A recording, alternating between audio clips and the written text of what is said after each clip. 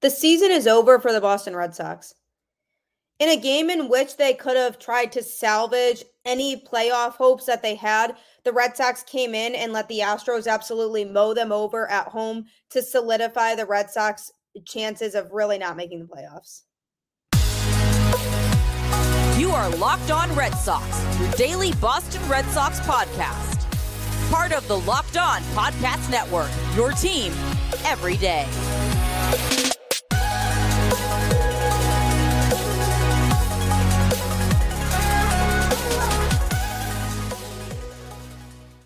Hello and welcome to Locked On Red Sox, part of the Locked On Podcast Network, your team every day. I'm your host, Gabby Hurlbut, former ESPN social media associate and current host of the Boston Balling podcast, here to bring you the latest in all things Boston Red Sox Monday through Friday, straight to your favorite podcast feed, as hard as that may be for you to tune in. Every day, you still absolutely very much should. SiriusXM also has you covered for the home broadcast of every Red Sox game. Don't miss a single pitch when you download the app and search Red Sox, and the Red Sox home broadcast has you covered. Today's episode is brought to you by Bunches. Download the Bunches app today, and when you do, our friends at Bunches have featured the Locked On MLB Bunch in the Discover tab. You can also click the link in the description/show notes to join the Locked On MLB Bunch community today. The Red Sox season is over. I mean, there's really nothing else to say at this point. The Red Sox went into this series after having lost a series against the Dodgers, and they were 4.5 games out of a wild card spot, which still gave them a good chance to win some games and get themselves back into a wild card spot. And instead of taking advantage of that, the Red Sox did the exact opposite and just did not play good baseball at all in this series. It started with the starting pitching and the fact that the Red Sox just have been unable to get their starters through 5 innings as of late. It really stems from that. And I knew going into this season that the starting pitching for the Red Sox was going to be questionable. I hoped that it would be better than I thought, but with the number of starters that they had that were either injured to start the season or are injury prone, because no offense, they do have a few starters in that rotation right now that you can't trust to be healthy longer than a short period of time. Chris Sale falls into that category. I'd argue that James Paxton falls into that category. And even Garrett Whitlock, to an extent, who's been platooning as a starter and a reliever in his time with Boston so far. So when you go into the season with a rotation where you're relying on guys who really haven't proven as of late that they can consistently stay healthy, that is asking for trouble with the pitching staff. And that's exactly what happened with the Red Sox this season. For the most part, the pitching was not an absolute dumpster fire this year, and the bullpen was a big part of that, because the bullpen overall, especially in the first half of the season, was very solid. And the starting pitching was managing to get the outs, make plays, keep the score relatively low. But when you look at the Red Sox starting pitching to other rotations in the league and compare them, the Red Sox starting rotation is just really not great and not stable and could fall apart at any time as of now. So it starts with the starting pitching because of the fact that there are a lot of starters in this rotation right now who are very shaky, and that absolutely needs to change this offseason. It has to be the first thing that the Red Sox address heading into 2024. And I have to sit here and say now, trust me, I am one of the most positive fans that you'll ever meet. I try my best to not close the door until I absolutely have to. But getting swept by Houston at home, which, by the way, is the first time that the Astros have ever swept the Red Sox at Fenway Park, that just truly feels like a big dagger in the chest to what was already a very up and down season for Boston. They could never quite make it there. They were on the brink a lot and could never get to the point where they could make that big push to be good enough. Every time they figured out one piece of the puzzle, something else would go wrong. So it starts with the starting pitching. I look at this series and resort to the pitching and the starters not being able to get their job done as a big issue in this series. I look at the defense as a big issue in the series. They did not make smart baseball plays in this series. And I thought overall the defense was better in this series than it was in the Dodgers series, but there were still some miscues and misfires from the Red Sox defense. And I mentioned him the other day on the show, but having Trevor Story back, yes, his bat has been very weak since coming back from injury, but he can play defense. And when you really see him turn beautifully executed double plays at shortstop, or he's sitting there fielding the ball well, throwing it well, not overthrowing the first baseman, and knowing when to make a play at home or when to make a play at second base or first. That's what you realize the Red Sox were missing defensively for a lot of the season in that middle infield. So I'm grateful to have his defense back, but Devers has had some blunders at third base. Connor Wong has had some blunders defensively at catcher. Obviously, Kike and Arroyo, when they started in the middle infield, had some blunders. Urias has also had some blunders when he's played second base and shortstop. They need to lock down the defense, and that needs to be truly figuring out who on this current roster right now has good enough defense to be able to be on this team next year and cut it, because the defense was a huge difference maker for a lot of the season. So I'm pointing to that as another issue in this series. And also, the Red Sox just overall were not able to produce offensively. They were stringing together some runs on some weak hits in Wednesday's game. Devers with an RBI ground out. I mean, I give Duvall a ton of credit because he's really been hitting consistently for this Red Sox team. And they were stringing together some hits and some runs. But I feel like this was an aftermath of their series against the Dodgers, where they relied very heavily on the home run ball. And in this series against the Astros, they could not get those big hits. They'd have some base runners. They'd walk away from opportunities and not be able to capitalize on opportunities that they did have. Even on Wednesday's game, they were down 7-0, strung together a few runs to come back and pull within 3 runs, being down 7-4, and then had some base runners after that and couldn't get that big hit to help turn the game around. So it was such a disappointing way for the Red Sox to go down. And finally, there were some bullpen meltdowns in the series, and that was to be expected, as I've explained so many times on the show.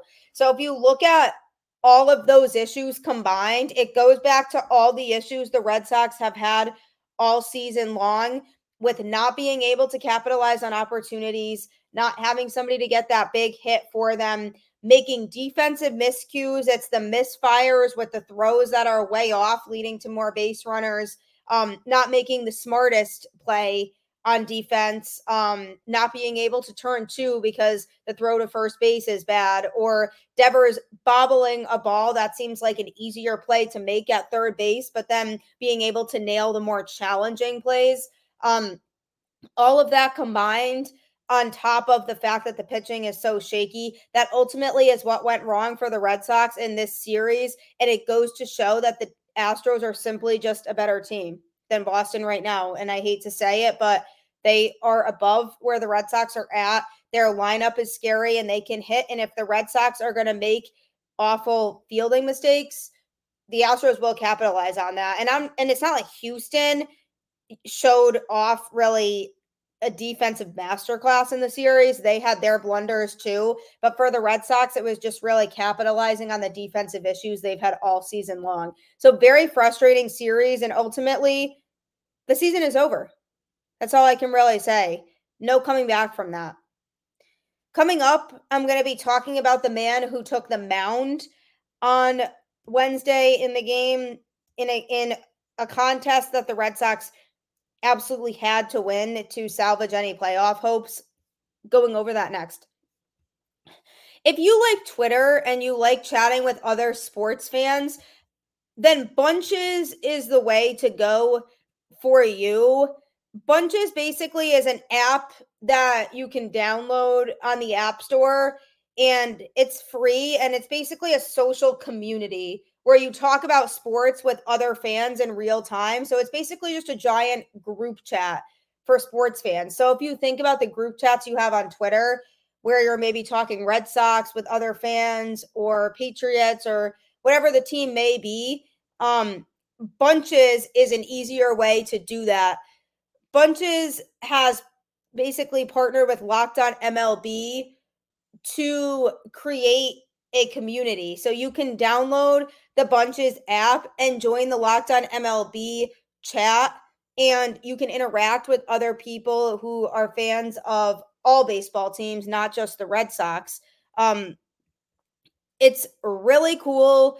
Just click the link in the show notes / description to join the app, or go to the Apple Store and download Bunches now. I'm telling you, you're going to love the conversations with other Locked On sports fans. Download the Bunches app today, and when you do, our friends at Bunches have featured the Locked On MLB in the Discover tab. You can also click the link in the description / show notes to join the Locked On MLB Bunch community today. It is a lot of fun. I've been on it. People send really funny gifts in there, and it's basically just a big vent session if your team is not playing well, or a celebration with other people in your fan base if your team is doing well. A great way to meet people if you've been looking to connect with other baseball fans. So I highly recommend checking it out.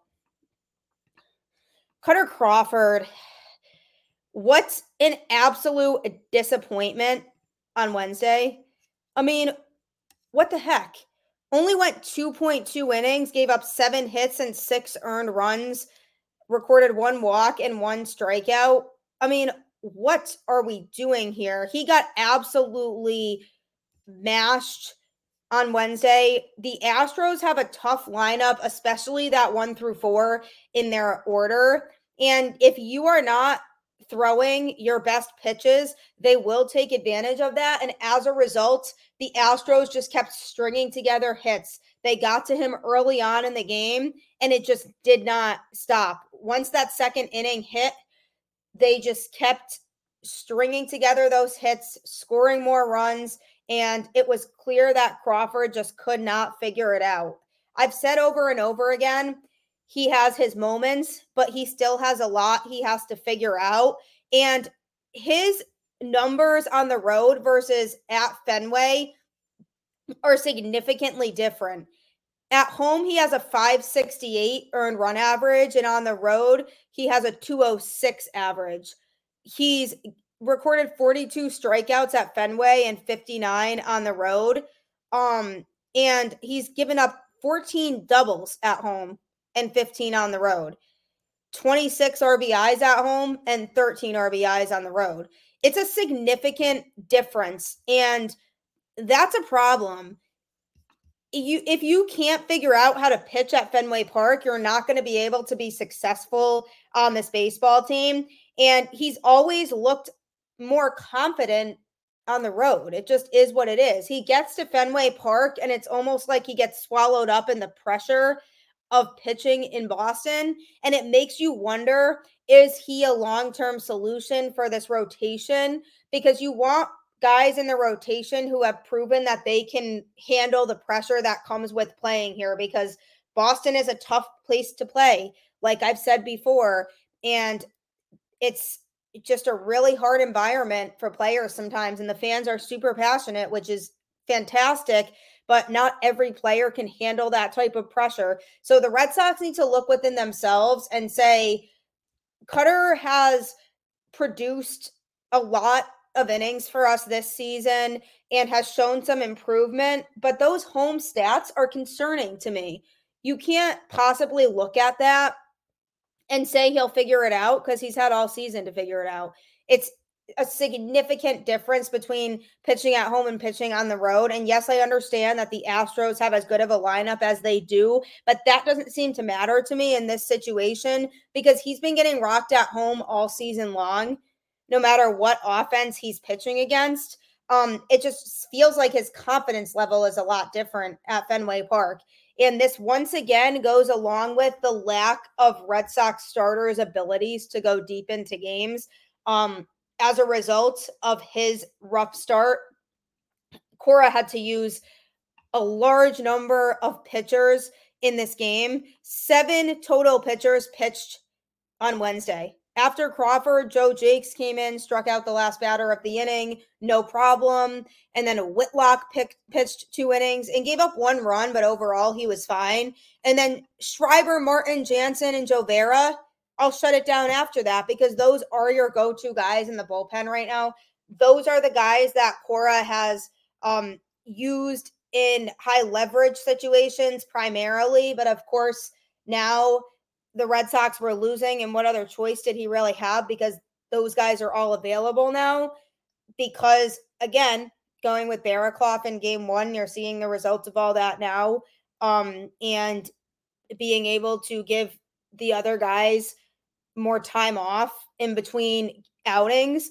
So those are the high leverage bullpen guys that you can rely on. They all shut it down and did not give up any runs, really. I mean, the Astros were really quiet after they scored off those 6 runs against Kutter Crawford. They only scored 1 run after that, and it was against Garrett Whitlock earlier on in the game, but then nothing across the board after that. So Bloom has done a good job of really building up that back end of the bullpen with Schreiber, Winkowski, who overall has been good, especially when he has traffic on the bases. I just think he's been overused once again, like everybody else in this bullpen. Brennan Bernardino, Chris Martin, Kenley Jansen. Those are your high leverage guys in the pen. Now you need to go through and address the middle of the bullpen, guys. What is Whitlock's spot on this team? Is he a reliever or is he a starter? Nick Pivetta, what happens with him? Do you use him as a starter or as a longer-term reliever? Lots to figure out here with the Red Sox bullpen, but that's another area that they could use some addressing of, I should say. But Kutter Crawford start extremely disappointing. Lots of pressure on him heading into Wednesday. He had the chance to go in there and do what he could to try to salvage some ounce of the Red Sox season, and he couldn't get the job done. And like I said, when I say just this dagger to the heart on the season, it really is true.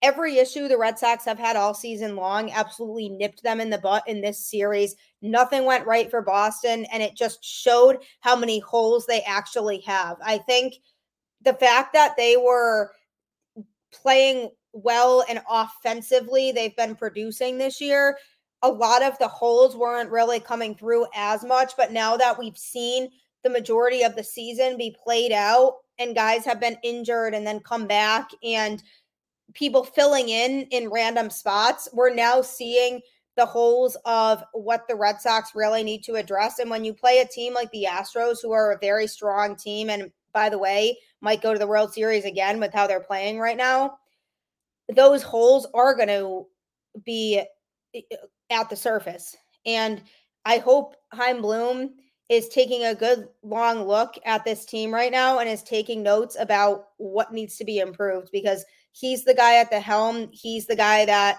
needs to address those holes in this offseason if they truly want to contend in 2024. Coming up, I'm going to be addressing a positive thing about the Boston Red Sox, discussing the future a little bit. So that's coming up next. After a game like Wednesdays, you might need to decompress a little bit and get some good news That's why FanDuel has you covered for all things sports betting. If you want to make some money, maybe it'll make you feel better after a tough game in a series sweep. Right now, new customers can bet $5 and get $200 in bonus bets, guaranteed. It's really awesome. It's a great app to use. Now is the best time to join it because you're starting to get into playoff season for baseball. And so you have all the good teams that are going to be playing. So it becomes easier to bet on teams or bet on players. The app is so easy to use, and you can bet on everything from spreads to player props and more. So it's highly recommended. I personally love it. I think it's the best sports betting app because of how easy it is to maneuver, and they highlight some of the bets that you have a better chance of hitting on and winning. So I truly feel like if you want some good news at all, which we all could use right now, download the FanDuel app today. Despite the fact that the Red Sox series and,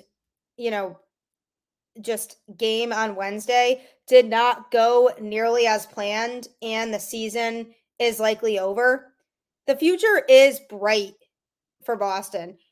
When Chaim Bloom took over as the chief baseball officer, his goal was to try to revamp the Red Sox farm system and build a team that could ideally contend in the future. That's what it appeared like he was trying to do. It seems like he's still prioritizing that by bringing a lot of good prospects into the system. The Red Sox farm system has improved a lot in his tenure, and that's certainly something to look forward to over the course of this season, because the Red Sox have seen a lot of injuries to key players. They've had to bring in some younger players. It started with Jarren Duran very early on, a couple weeks into the season when Adam Duvall got injured and Duran had to come up from AAA. And the season he had has been going just so wildly good. The way he contributed with his bat, the way he contributed with his speed and turning singles into doubles almost every time, and his ability to just have an awareness on the field has been an absolute difference maker for the Red Sox. And imagine what Duran's doing now and picture him in a couple of years. If he continues to develop the way that he is going to be a crazy good outfielder for the Red Sox to have for years to come. That's totally a positive in my book for Boston. And not only him, but Tristan Casas is another player who's come a long way this year. Saw some playing time at the very end of the season last year, but this has really been his first full season. Has been primarily playing first base and platooning a little bit with Justin Turner, but he has shown a lot of growth. He's cut down on the errors at first base significantly since the beginning of the season. His bat is moving. He's getting some really good looks, and he's primarily been taking a lot of very mature at-bats, which is impressive for a rookie. He has the ability to recognize pitches that he probably shouldn't be swinging at, and he's very aware of the types of pitches that might be thrown next, and that absolutely consolates a professional. So I think there's so much upside with Casas. I only expect him to continue to improve from here. There's a reason there was so much hype surrounding him when he first came up. So that's another positive to look at. Rafael Devers is here for another 10 years, so Red Sox fans don't have to stress about him re-signing because they now have him locked in. That is your franchise player right there. That is the guy that you are going to continue to build around and hopefully win multiple championships with throughout the rest of his time here. I'd like to see his defense continue to get better. He's made some very nice plays at third base this year, but he still has room for growth there because he also made a decent amount of errors. So defensively, he needs to improve, but he's still a good hitter. I mean, it's Rafael Devers. He might not be having the type of season that you would hope he would have, but we've seen what he's capable of. A lot of pressure on him this year. I only expect him to just have a much better season at the plate next year.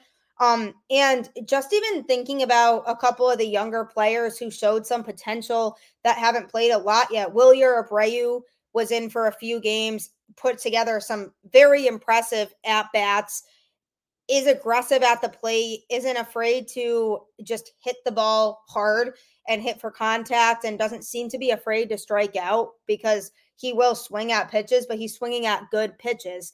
And I'm happy he's getting his chance, because if he continues to show that growth, then he could truly be a reliable outfielder going forward. So if you're looking at, deeper into the future, I think we still need more time to really see if Abreu can be a strong, solid piece moving forward. But eventually, if you have an outfield that primarily consists of Duran, Abreu, and Yoshida, with Rafaela eventually as that fourth outfielder, I mean, that's looking like a pretty good team right there.